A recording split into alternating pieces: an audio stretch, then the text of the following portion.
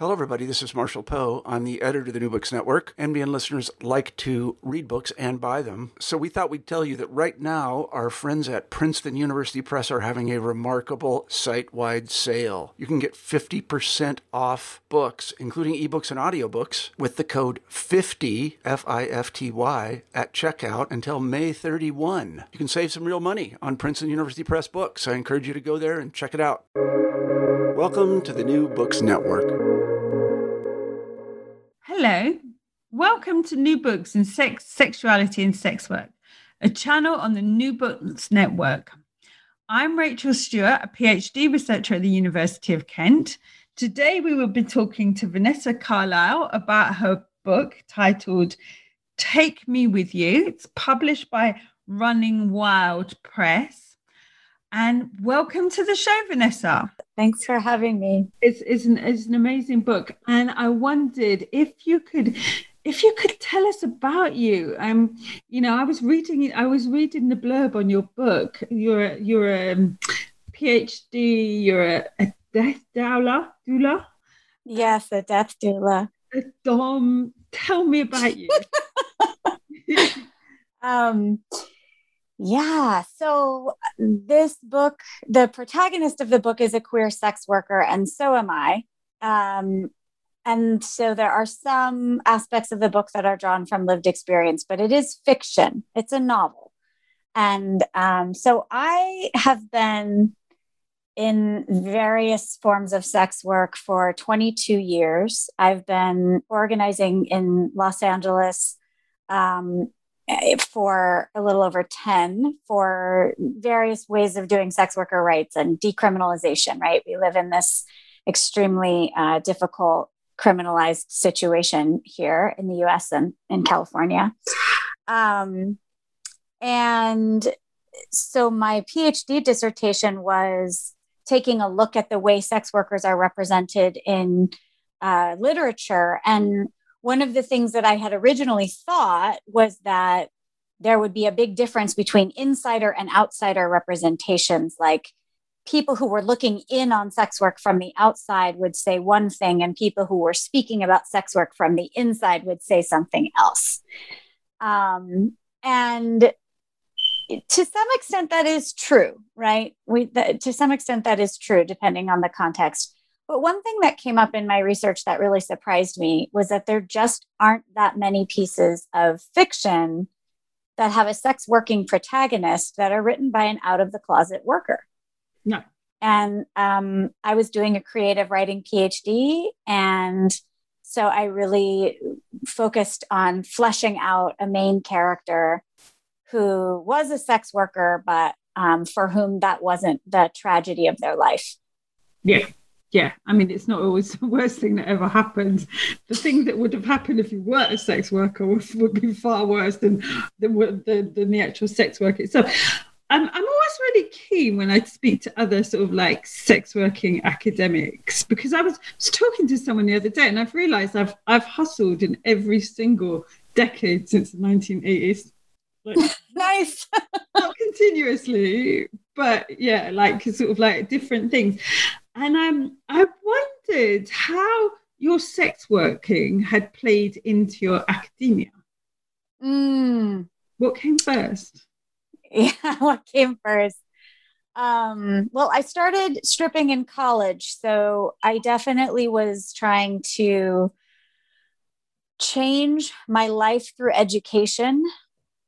And I went to a private college, and I couldn't really afford to be working as much as I was and getting the grades I wanted. So I was at a private school where other people were getting their tuition paid for the most part, and not having to work a lot of hours. And I couldn't afford it. So I was nannying, and it was like, get up at 5:30 in the morning, get kids to school, then go to school myself, then go get them after. And it was just a grind.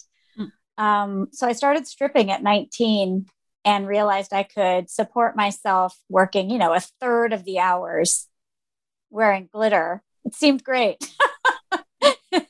It worked for me really well. It was 1999 And it was a different era. And I was in Portland, Oregon, which has the most strip clubs per capita of any city in the US. And so it's very normalized part of the culture there. Yeah. And, and then over the years, things changed for me, but definitely sex work and my academic work have been linked because sex work has been a main way that I've been able to stay afloat as a student, and especially as a grad student and as a PhD student. Yeah. Because I've never come from a situation where I financially could rely on anyone. So, sex work and academic success have definitely required each other in a certain way. Yeah, I was thinking about this, and I've been talking about this all week to different people, and I really kind of like how your book picks up on this, because there's a perception within the academic literature that people go into sex work, stay for a while, leave, and then never return. Mm-hmm. Never any, there might be an idea that people can maybe do different types of sex work. But I kind of like the way that your book describes that kind of slide between different forms of sex work, and I really enjoyed that. And for me, that really differentiates the sort of type of writing that's done by someone who's got sex work experience and an ally. Those wise others that I think Becker talks about, the only relatively wise, and it's that kind of that relationship, the relationships that you have, the friends that you make that kind of introduce you to other forms of sex work, that I really appreciated about this book, that really gave this book a real authentic ring, and I really appreciated that. So thank you. How autobiographical is this book? Thank you for asking. Well, my mother is alive, so it's not 100% autobiographical. And, I would say I did a lot of research for this book. There are communities being depicted in this book that I'm not part of, that I spent time working in and interviewing in.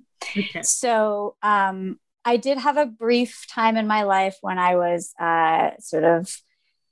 mostly living out of my car. So there's definitely like a realism for me to some of the financial struggle that you see in the book.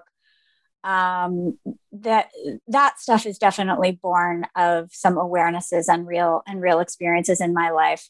A lot of the sex working experiences are either kind of composites of my own, or, of course, I'm part of deep community and I was married to somebody who had lived experience. So there's a lot of sharing of stories that goes on in those communities. So I borrowed from a lot of people for this book. But one thing that I think is truly autobiographical, that is just part of the main character, is the sense that, the categories that we use to describe ourselves are almost always unfulfilling. So my professor, Amy Bender, who is a great writer and teaches at University of Southern California, told me, I love how this character has such a wide open libido. And I was like, yeah, that's me. I've had partners from across the gender spectrum. I've taken all kinds of different roles, and I moved into being a pro-dom kind of haphazardly and because someone I admired was doing it. Mm-hmm. And those things are in the book. those are depicted in the book, right? And so I think that there's a lot of integrity to writing from your own sex work experience, and working in fiction starts sort of making that complex, because there's a number of characters in the book who are houseless, right? There's characters in the book who are incarcerated. And so there's experiences that I haven't had directly, but that I've had indirectly as an observer, as a person in a visiting room for a loved one, or as a person who spent some time working with an organization on Skid Row in Los Angeles. So I'm really trying to come from the perspective of this is fiction, but I did my due diligence where I didn't have lived experience. Okay. I am just for the listener who may not have read this book yet, but is going to buy it obviously after they've heard this. Can you give us a kind of outline of the story of the book? Sure. So this book follows a main character named Kindred Powell through her childhood and adolescence and into her adulthood. She is a sex worker. She's a queer person, and she suffers a pretty devastating loss early in life. It happens early in the book, and I'm not ruining any plot by telling you that she loses her mother early in the book. Her father, she's raised by white mother and black father. Her father, who is black, is not her biological father. And so there's a lot of tension around her understanding of race and her understanding of privilege. She grows up quite poor, but she's learning about herself, and she's learning about things as she goes when her father gets incarcerated. So he becomes radicalized in prison, and the story sort of follows the tension of their relationship, and then also Kindred's emerging into autonomy as a grown person who falls in love with another sex worker, builds a family, builds a life, and then it all kind of gets shaken up when her father Carl goes missing. Yeah, I kind of liked the interplay with Carl because I was under the impression that actually Kindred had a really good insight into the sort of like the white privilege, even for someone who's experiencing poverty. And you describe poverty really, really well in this book. Thank you. I liked that kind of like scrabbling around for change to pay the meter whilst they're waiting for at the bail office. Yeah, there's lots of kind of like little references to poverty that were quite, actually, they really reminded me of what it was like to be poor. It's not like I'm rich now, but I've forgotten certain things, like how tiring carbohydrates get. You talk about how bored she gets of noodles. Yeah, so then right, we can go get some pizza, but we've got $12. And it's like, okay, you forget about that, don't you? It's and that was really good. But she really catches on. She really like listens to her stepfather Carl, and it seems to be that her mother is the one that has the issue with the kind of the realization around white privilege, even when you're poor. I mean, exactly. Yeah. Gets arrested and beaten up by the police. She's like, well, what did you do to deserve it? Basically, you must have done something. Right. And there's all of these sort of cringy moments with the mom where you can feel she doesn't get it. She doesn't understand what's going on here. And she's very much in her daily life grind, right? She's working more than one job. Usually she's exhausted. She's one of these people who wouldn't understand the notion of privilege, too easily, because she feels like her life is super hard. Yeah. And her whiteness not being the reason for her oppression would be very confusing for Kindred's mom. That's just like not stuff she ever gets a chance to talk with her about. But you do, I think, have exposure in the story to the ways in which white people from lower classes get very confused about privilege when they hear it, because of how difficult it is to see it in their daily lives. It's obviously operating. I mean, one of them gets arrested and one of them doesn't, right? So it's obviously operating, but it's still very, very difficult for Kindred's mom to catch on. And Kindred is much sharper at that. She sees it a lot more quickly. And Carl is training her from very young to understand power in the world and to understand resistance.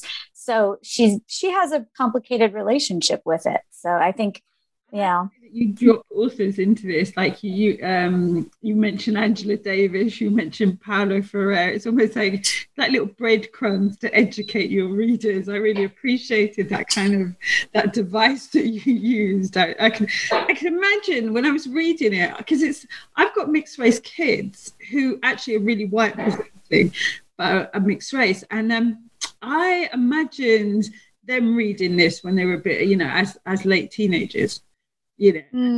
wanting them to kind of, sort of follow that hint towards Angela Davis, towards Proud Like for Her. I thought it was really good.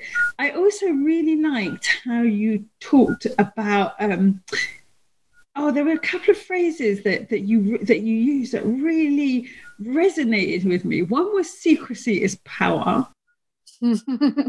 Yeah. Really, like, from a sex working point of view, that is really that's really powerful. When you get to know what someone's secret is, it's not so much a blackmailing tool, but it's more of a kind of, I know what it is that made you tick. That's what kind of keeps people coming back, isn't it? Is that kind of that sort of like heterotopic space that you can build with someone when you're the one person that they confide in. And I really liked that. And there was quite a few things through this book that, as a former sex worker myself, really resonated with me. That secrecy is power thing was really blew me away. That was really good. I really liked that. Oh, thank you. Yeah. The other thing I really liked as well is this phrase, "Court the darkness." Court the darkness. Oh, so this is one of those conceits of fiction where the first time I heard that phrase, it was a Leonard Cohen song. Okay. And I wrote it back in time and wrote it into another scenario. I borrowed it. I borrowed it and I elaborated with it. And it's something that I think very well describes sort of in a way that's less clinical, right? An episodic depression that has a real malaise in it. And the idea is that, somebody who's sort of gone wild on something, who's having an agitated experience usually can calm down. But someone who's caught the darkness needs help to get out. And that it's a place where if you're left alone, you can get swallowed by it. You can get lost in it. You can stay there. Yeah. And because Kindred witnesses this, knows that it's a possibility, watches her mother go there, she spends a lot of her life fighting it, right? Sort of in this desperate way sometimes, just like I have to figure out how to stay alive. Yeah. So yeah, that some of that stuff is quite personal. I mean, some of that is definitely about my own ways of thinking about mental health struggle and depression and the isolation that can come from some of these experiences, how hard it is to find communities where people really share a sensibility about life. And I find that Caught the Darkness is a way for me to feel it, think it, and let it be poetic. let it be art, as opposed to letting it be a clinical diagnosis that consumes me. Yeah. And also as well, now that you mention it, is a sort of a Leonard Cohen phrase. It would make sense when young couples do that, don't they? They kind of, they latch onto a phrase that's particularly like relevant to you. You listen to songs, don't you, when you're the age that these people are, and you kind of talk about those things. It becomes, you own that phrase. That really makes sense. Although, it's quite funny as well, because I don't even know if it's almost like the darkness catches you. Mm-hmm. Continuously throughout this book is, especially around Carl and around Kindred, is an attempt not to be caught by the darkness. It's almost like, the darkness catches the mother, but doesn't catch those two because of their efforts to avoid it. Mm-hmm. They can't avoid it. So you talk about Kindred living in a car when she's, after her mother's died and Carl's in prison, and she tries really hard to put a distance between herself and the darkness. So she talks a lot about sort of substance use and that sort of stuff. And she like, I really got that sense with these two survivors as they're constantly trying to move away from this kind of the kind of the early death that's on the heels of both of them. Yes. And it's difficult when you've suffered something like that to connect with people who haven't. So forever forward, Kindred has to be careful how she talks about her life, right? Because the instant you tell someone, you know, my mom died when I was 17, now there's pity in the conversation. Now there's people being uncomfortable, right? And I gave Kindred a number of these things as a character. Sex work is one of these things for me, where every time I come out as a sex worker, now I have to navigate whatever the bullshit is that's going on the other person's end, you know? And, you know, queerness can be like that, although I'm grateful to be living in an era where that's less of a danger to me. Yeah. You know, kink can be like that. There's all of these things that when you speak with people about them, you know, if you don't know the people and you don't know the situation very well, coming out is always a risk to find out, you know, just what discomfort you'll be managing from the other side. Yeah, it's quite interesting as well. Like, because you know, it's so funny when you say that about sort of like how you're going to manage other people's bullshit. Like, as soon as you admit to being a sex worker at any stage, you instantly like a gang of like sort of turfs trying to rescue you, you know, or send out food parcels or something. But it's really funny as well, because it's that, you know, like the poverty that they experience as a family, that she experiences as a young woman, a theme of really grinding poverty. That doesn't seem to attract that same sort of sympathy, does it? Oh, that's such a good point. No, especially not in the States. It's like we have this, you know, incredible prejudice against people who come from poverty. And so you're just considered to have been born into a situation that you should have been able to change. And if you can't get out of it, that's your own fault. You did something wrong. That's definitely the narrative we have. So it's like, I often think of stigma as being the twin faces of stigma are pity and disdain. Yeah. Right. And so if pity's not operating, disdain might be. Yeah. Because if you're in a stigmatized situation, one of those things is probably going on, and sometimes both. Yeah. And so as far as being poor, yeah, it's disdain. Yeah. And it's quite funny as well, because when you talk about one of her customers, I can't remember his name, and he's made money, and he emphasizes the fact that she is aware of the fact that he believes that you, like, money doesn't make you make money work for you. And so some people work for their money, and other people's money works for them. That's it. That's the one. Yeah. And that came directly out of the mouth of a client. Okay. Yeah.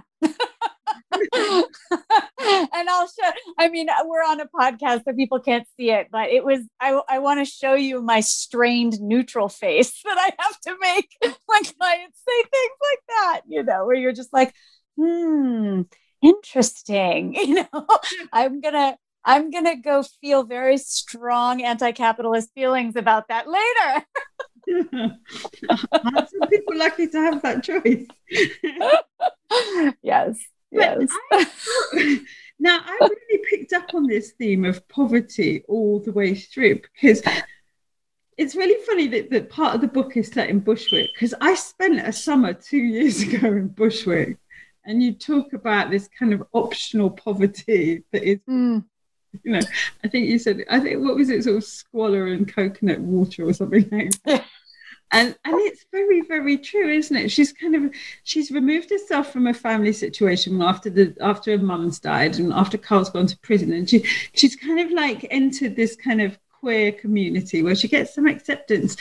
But there's also they're quite patronizing to her around her poverty. You know, they're quite patronizing to her. And I wonder if that's because she comes from a much poorer background than they do. But it also really picked up on this class thing that I am aware of among sex workers, you know, especially among activist groups. Yes. I think it's really difficult for us to face class shame. And I think the pain of classism is one of the darker, more unspoken areas. So sex worker organizers in the past few years have really had to face the way racism has operated in sex worker organizing, right?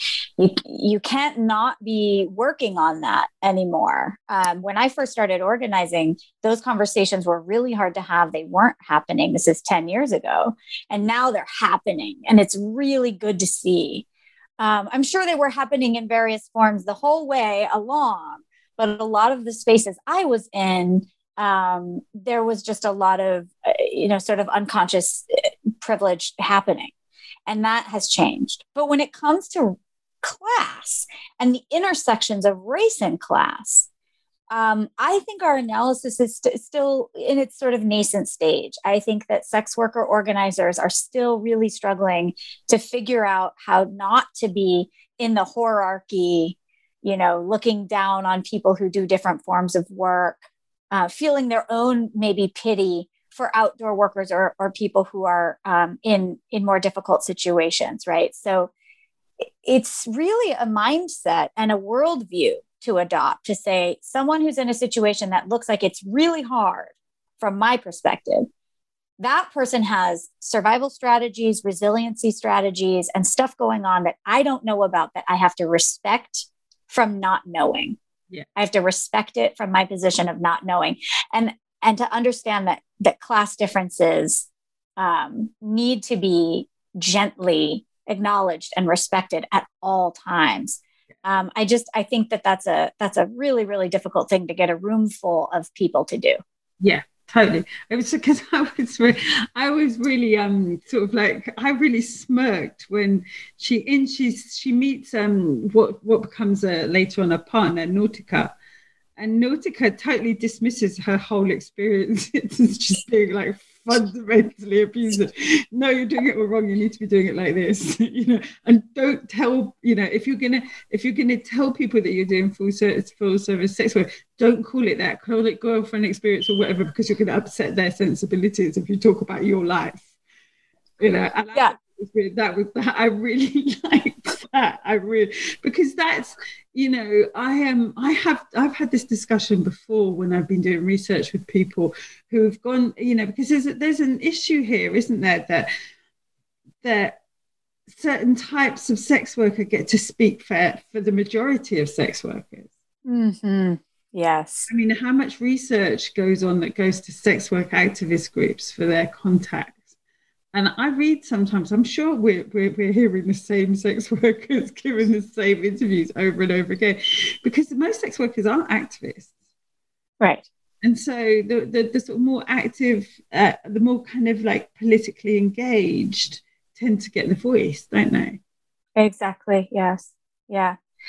And they often are bullying towards sex workers who don't have all the right language, or who aren't coming from the same perspective. The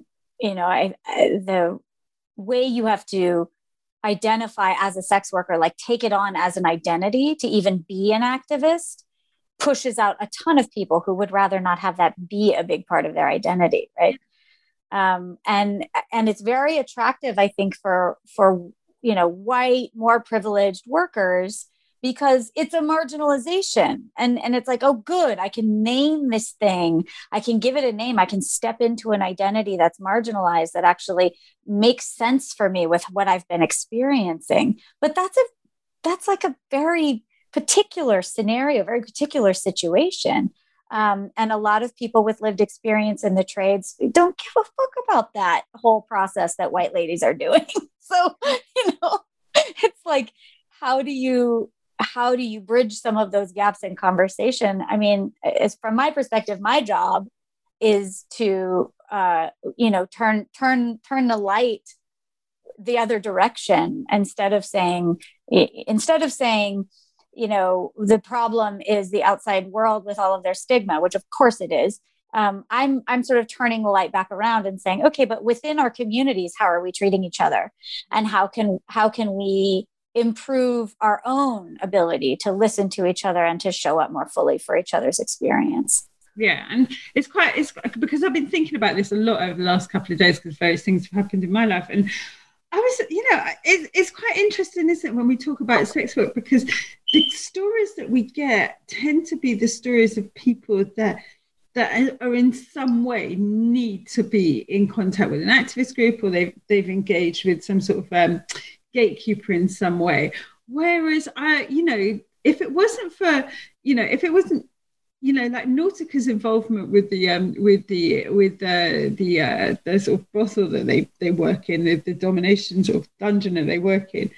I mean, you can have a career like that and never come into contact with the police, and never come into contact with an activist group, because actually your career is not in any way problematic. You might meet some people you don't particularly like, but you're not particularly victimized by your work any more than you would be in any other service industry. Mm-hmm. And it's silent voices of the people that kind of go through a career and don't really have any ag at all, that we don't get, do we? We don't hear them. Yeah, it's interesting. I think there's a lot of very vocal doms who are doing a lot of activism in a way that has sort of an imagined camaraderie with other sex workers that those other sex workers may not actually feel with those doms. And that's a difficulty, right? That's a difficulty, but it is an interesting little gray area. To me, it's a very interesting area. When someone asked me recently, why do you feel comfortable telling people that you're a dom publicly? Like, doesn't that put you at risk the same way that saying you're a full service sex worker does? And I said, it might, but from what I've seen, the cops are really not sure what to make of penetrative sex that is pegging. Like, they understand that if a vagina is penetrated, something bad has happened, but they have a hard time with the concept that a man getting his butthole penetrated by a dom is somehow also victimizing the dom. Like, they can't, like, all of the structures of victimization that we're trying to place onto sex work get really upended in the femdom scenario. They get twisted up, right? And it's fun. It's fun, but of course also it's not. But it's just an interesting place to be thinking for me. It's really funny, isn't it? Because like, we never talk about this the same way we never talk about sort of sex work and Kleenex and stuff like that. It's like, but it's really funny, isn't it? It's like, if a vagina is not ejaculated in, even if it's covered with a condom, then it's not so bad. But if someone is coming, a woman is coming in some way, suddenly it becomes a lot worse. But even within the community, because, I wonder if like doms are more articulate because there's not that exchange of seminal fluid. You're not coming into contact with seminal fluid. I mean, it might be floating about, but you're not touching it.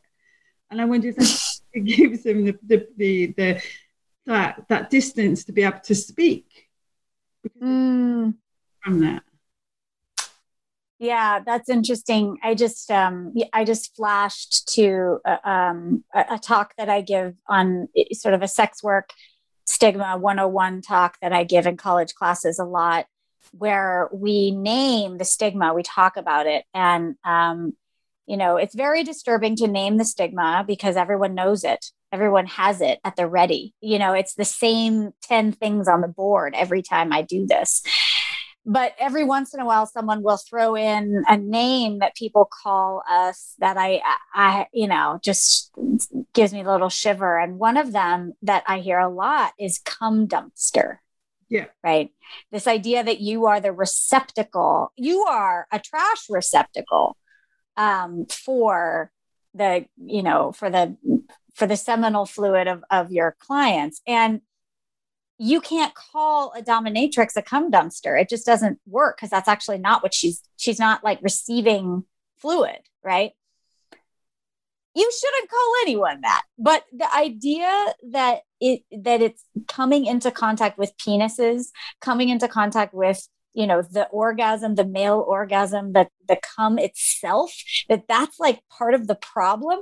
I think that's a big deal. I think that's a major question for all of the rhetoric we've got going into policy and law enforcement. Is just like, are you actually just kind of grossed out by cum? Is that really what's going on? Because that feels basic to all of this stuff. Yeah, and it feeds into those kind of middle, like Victorian discussions about diseased, odorous, like yes, it talks about diseased, odorous prostitutes. And it's really funny as well, because I keep saying it's really funny. I'm going to stop doing it. I read one of the phrases again. There were these little hooks for me all the way through this book. Listening is like letting someone touch you. And I really like that because it made me think of Dom's. And I was getting this slight sense of superiority from Nautica, because she doesn't actually, oh no, they don't touch me. You've been abused because this man has put his finger up your ass in a strip club. But actually, DOMs, or role players, they can be the repository of some really unpleasant, like, societal stuff. Absolutely. Mm-hmm. Yeah. That notion that listening is like letting someone touch you. Thank you for pulling that phrase. I when I was working on this book a number of years ago, I was dating someone who was doing sound studies.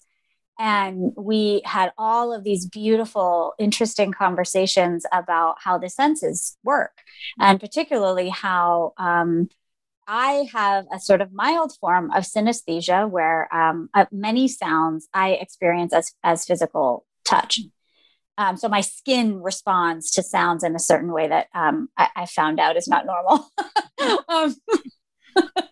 And some people can say something and it goes straight to my stomach. I feel So my sense of this is that, because you can't selectively hear, because hearing is this constant sort of availability. If you are a hearing person, of course, right? This presumes that you have access to that sense, that you have a kind of generalized availability to sound in a way that being in a body amongst other bodies, you also have a sort of generalized availability where people can touch you. And the sense that things you hear, things that come into your body via your ears, they stick with you, they stay with you, they affect you in much the same way that touch can.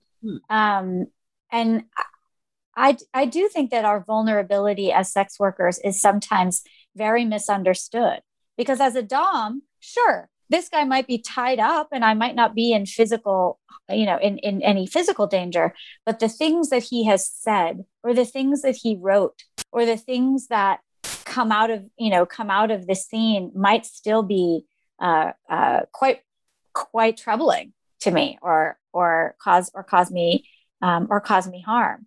So I think that expanding our understanding of how people can affect each other is worthwhile.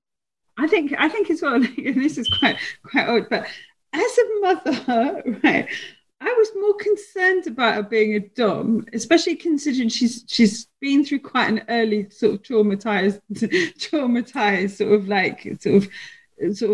sort of teenage year where she'd like lost her mother very early, and then her dad had gone to prison. So she's in effect been orphaned. Yeah, very kind of like very raw. I kind of liked her dancing a little bit more removed. I like the fact that she was earning plenty of money. Wasn't going to the man shoving his thumb up her bottom, right? But I like the fact that she wasn't getting up close and personal with like these really quite sort of disturbed, sometimes people, or at least controlling, because that's the thing, isn't it? That's the thing that we never talk about when we talk about domination work is, well, it's from the bottom up, isn't it, really? Mm-hmm. Mm-hmm. It's still a service. Yeah. It's still a service, which means that you still have the complexity of a client relationship happening no matter what. Yeah. Mm-hmm. Yes, that's why I was a terrible dom. I don't do safety words. If you're tied up, you're going to get what you're given. Oh dear.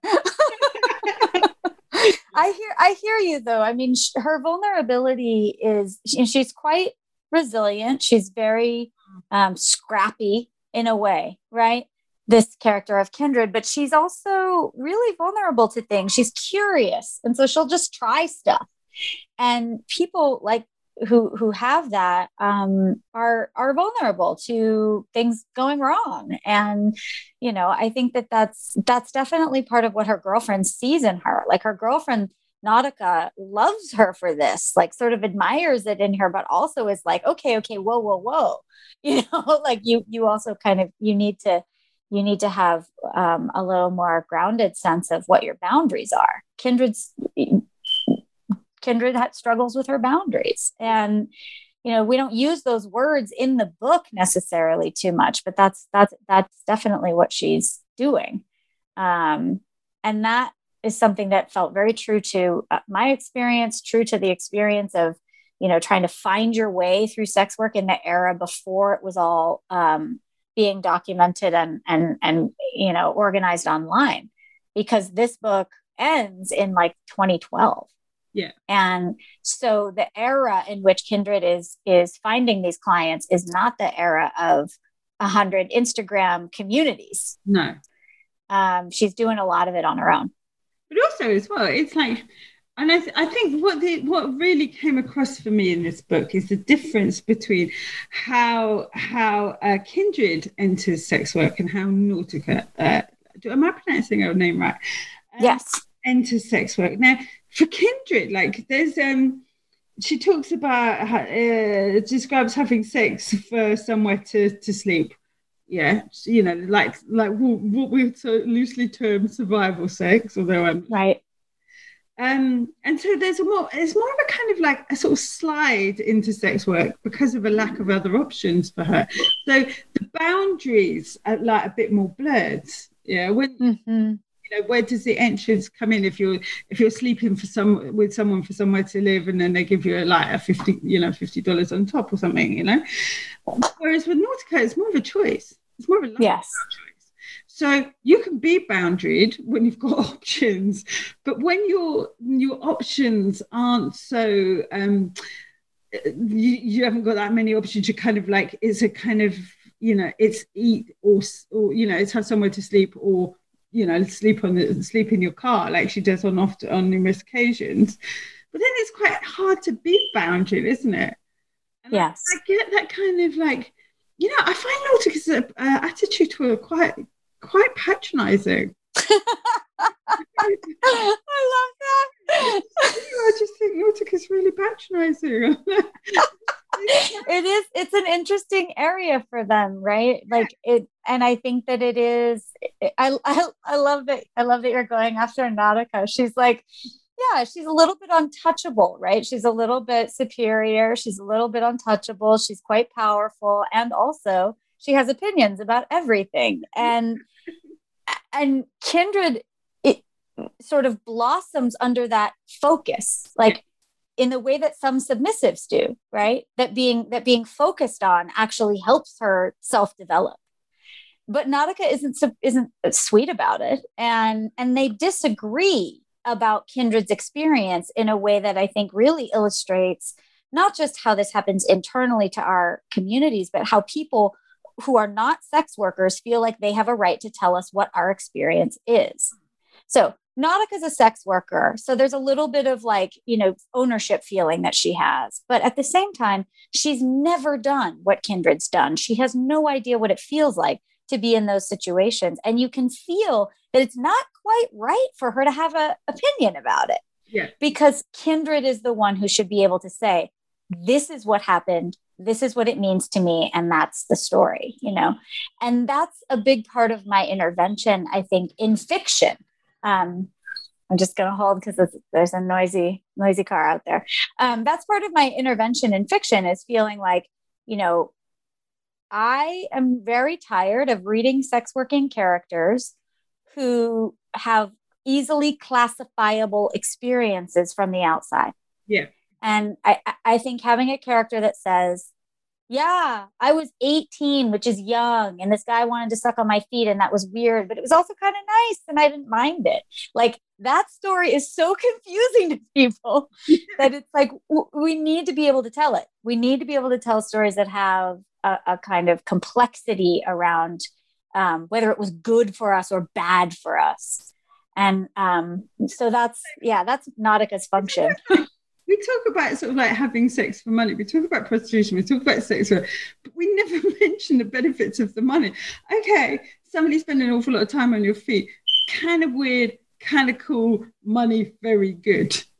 Yes. You know, it's almost like these kind of like this idea of like something being traumatizing, sort of like, or, you know, because Nautica's really hot. Is it Nautica that sort of like tells her that she's been abused later? Yes. Nautica does this a lot, doesn't she? She's always telling her she's been abused. But it's almost like she doesn't seem to recognize the abuse of poverty. Right. How much more abusive is poverty than someone worshipping your feet? I mean, we can get into this whole sort of discussion about sort of like the power play of that man who was, you know, in a position of authority in her life, wanting to like worship her feet. But yeah, it's kind of like she can be very one-dimensional, can't she, Nautica? She can. I think she can, but I also think that part of it is, you know, she's also coming from her own marginalization, from not being a white person, not, you know, having to be in the world in a way that she's had to struggle in her own way. And so, you know, her sense of self-respect and power and decisiveness is hard won. It's supposed to read as a little bit hard won. And so when she judges Kindred's experience, it's sort of in that way that, like, you know, you're looking at somebody who, you know, has a ton of potential and you wish that they would just live up to it. Yeah. And it has that quality of kind of tough love, family love, that at least that was the intention, was that relationship is quite sturdy, and that their love for each other is, you know, maybe it has a little dependency built in because Kindred comes from all of this trauma. Maybe it has a little bit of bossiness built in because that's Nautica's personality, but that ultimately those things are sort of mitigated by how deeply they do care for each other and how well they take care of each other. You know, there's a lot of going on as well, isn't there? Like education in the ways of how you need to survive, survival level living. You know, like so, and I get that from two of the characters in this book. Carl does this for her beautifully from prison, and I think you captured that really well, because I come from a traveler background. A lot of our men go to prison. And so there is this attempt to parent from within prison, and he tries to do that. He really does. You know, he tries to get her to read. He tries to get her to engage. He does what he can do. He tries to educate from within the prison system, and it's the same with Nautica. She tries to educate her in the ways of life, the kind of, you know, the not so much the day-to-day struggle, but the kind of stuff that you need to get on a bit further. You know, that's boundaries, that recognizing your own selfhood. And she does that, you know, she does do that. I just think she's quite pussy. Noted. But that's I think it's because she reminds me of my kids. Like, Tanya talks to me like that all the time. I liked as well, and I thought you did this really well, is you talked really well about the impact that criminal justice system has on the whole family when someone is incarcerated. You captured that really well. Thank you. Well done for that. Well done for that. Like, yeah. The devastating effect that Carl's imprisonment has on Kindred's mother, the waiting for the phone calls, going to the prison. And what I really liked as well, and what you've done really well, and what I've seen people in my family experience, is how the prison criminalizes the families. Right. I've seen kids being searched going into prisons. Kids taking in drugs into prisons. It's prison officers. Let's not get it twisted. Yeah. Right. Exactly. And that was really, really well observed. Thank you. Yeah, that the gender violence that occurs there too, right? Of you can't go in to visit with any part of your body showing that they decide shouldn't be shown, and if your curves are too visible, you have to change your clothes. I mean, that's part of this scene that where Kindred is trying to figure out, you know, do I have the right pants in my car for today? And I experienced that directly visiting a loved one in prison. Some of that is autobiographical in the sense that it's drawn from things that I've been through. And I do think that devastation and the way that, you feel your own fear walking in to visit somebody, and you immediately feel guilty for feeling it because you're not the one who's incarcerated, and you shouldn't feel bad because you're the one from the outside. There's all of this kind of, complex, painful stuff that happens for families that, we are rightfully focused on our incarcerated loved ones and freeing them. We are rightfully focused on that.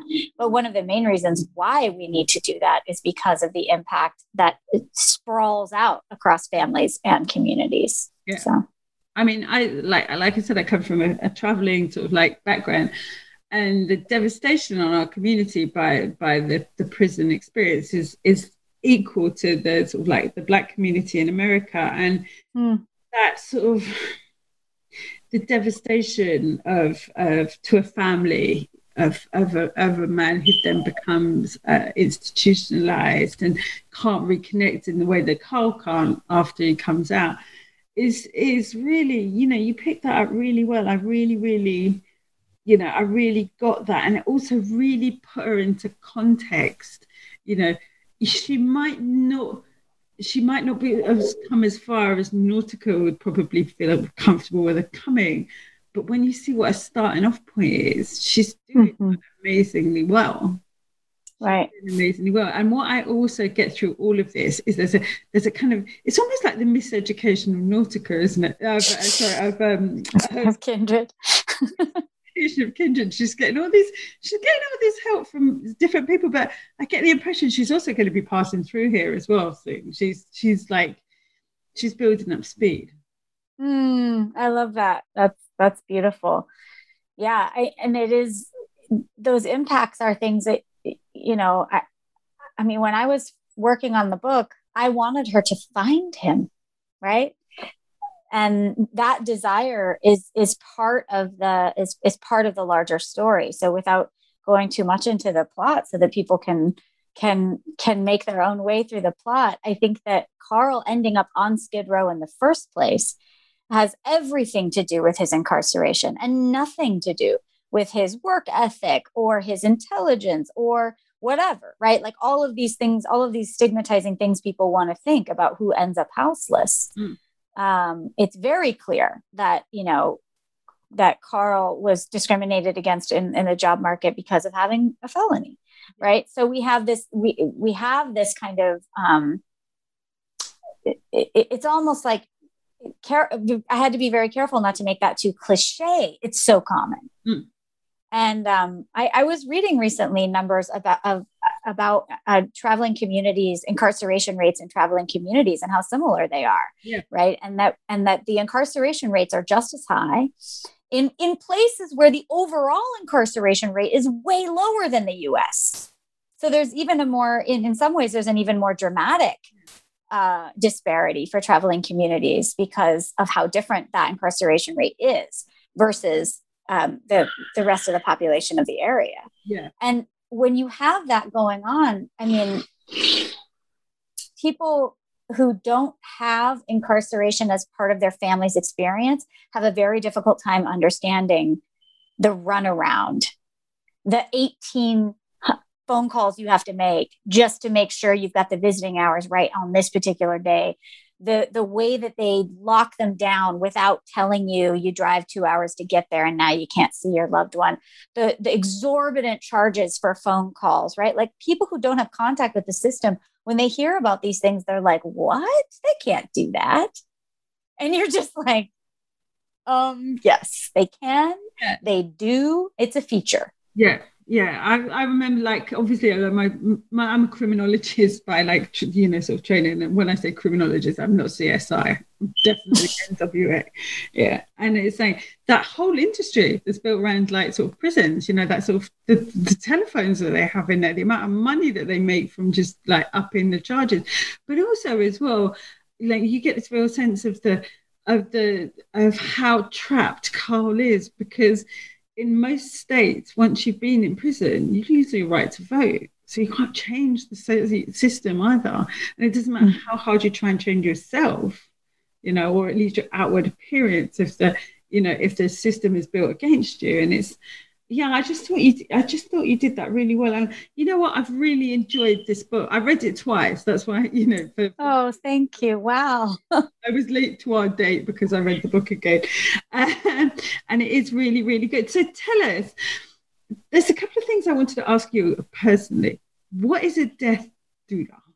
Oh, yeah. A death doula is a person who provides non-medical support for dying people and their loved ones. So, when you think about the role of a birth doula as a person who sees a laboring person through their birth experience, right, and who interfaces with medical, who helps coach people through the understanding of the stages of labor, right? That's the doula model is very similar.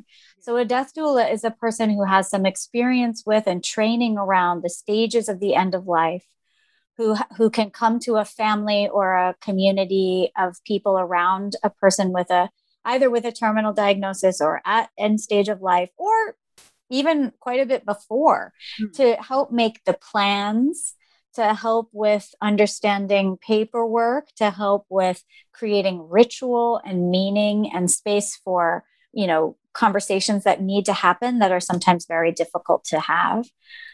So personally, my orientation as a death doula is mostly around creating meaningful connections and communication towards the end of life, and helping people plan for their end of life so that they get to have the good death that they want, as much as is possible. And it's something that means a lot to me. I was a caregiver and bore witness to my grandmother's death last year. And I had already done some death doula training because I had a friend who was dying of cancer about a year and a half ago. And I felt like, oh my God, I don't know anything and I need to help.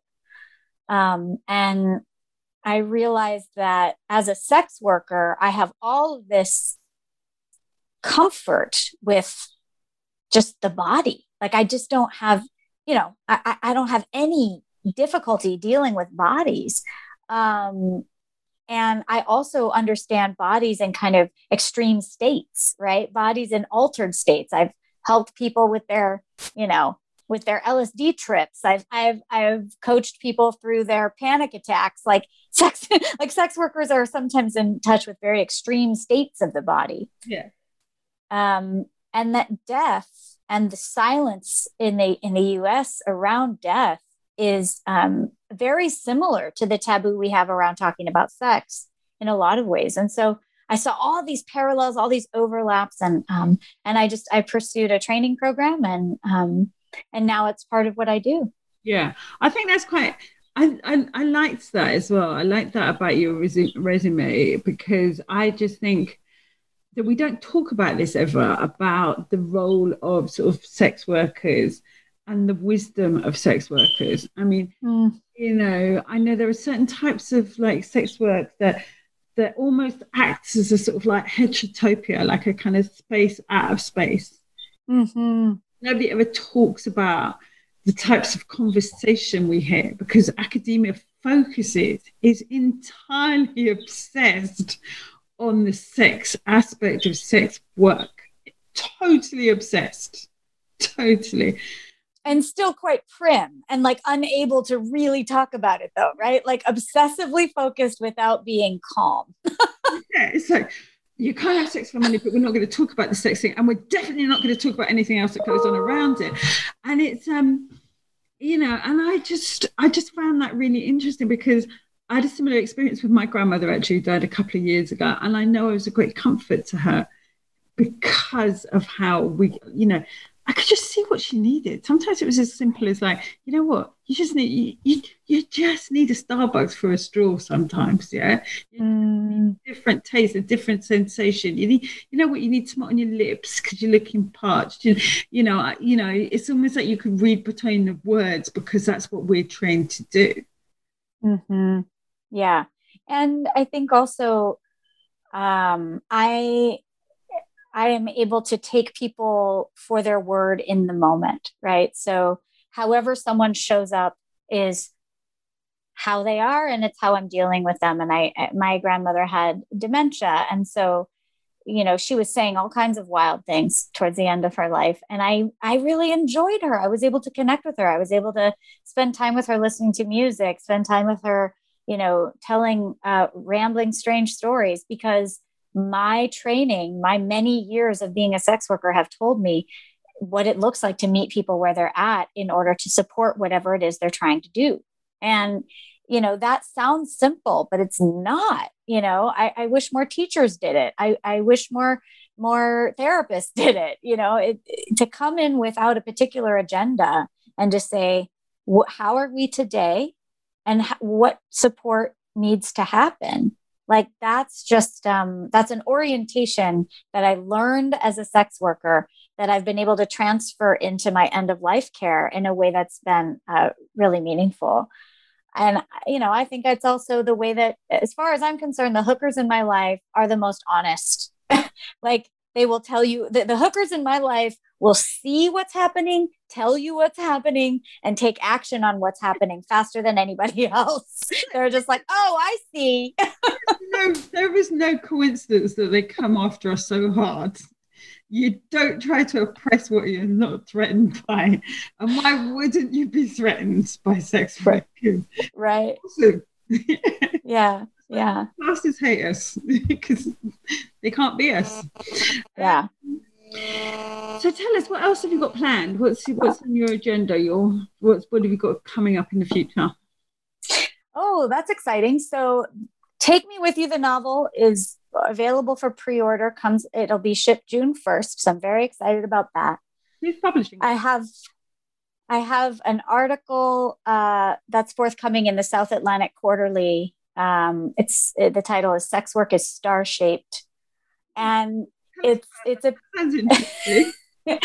a piece about a lot of the issues we're talking about now, embodied knowledges, right? What it means to be people who are creating spaces for new knowledges about the world through these networks and experiences that aren't easily categorizable. So that's coming out, South Atlantic Quarterly. There's a special issue that's all about sex work. I'm very grateful to be part of it, edited by Heather Berg, who her book Porn Work just came out. Her work. She's all over. Yeah. Yeah. So that's exciting. And then I'm also teaching a writing class that will be available. It's going to be a pre-recorded class so people can do it on their own time through Pulp, which is a little magazine I adore. They have a platform called Pulp Public School. So later on in June, that'll be posted. And it's a writing course that's really centered on, getting at all your senses in your writing, remembering that most writers privilege the visual and have a very difficult time really getting at sensations in the body, right? So we've got cliches, we've got frog in the throat, we've got stomach dropping, we've got certain cliches about the body, but getting more creative, more sensitive to what the body is actually telling us and being able to put that on the page. So I'm excited for that class too. That sounds awesome. Do you have a link to the Atlantic article?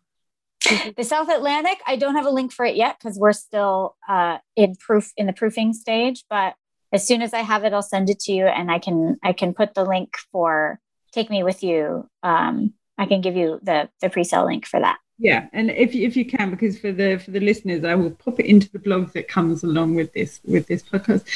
It's been an absolute pleasure. I really, really enjoyed your book. It was so nice. Thank you so much, Rachel. It was a really, really interesting read. It was a really good read. I recognized characters I've met in my own life. Lots of characters, especially Nautica, seems to me are a lot in different in different bodies. I really identified with Kindred. I've met Kindred several times in my life, you did a really, really good job. So thank you. Shameless plug at this point. Who are you? What's the name of the book? Oh, thank you. My name's Vanessa Carlisle, and the novel is called Take Me With You, available from Running Wild Press. Thank you so much. My name is Rachel Stewart. I'm a PhD researcher at the University of Kent.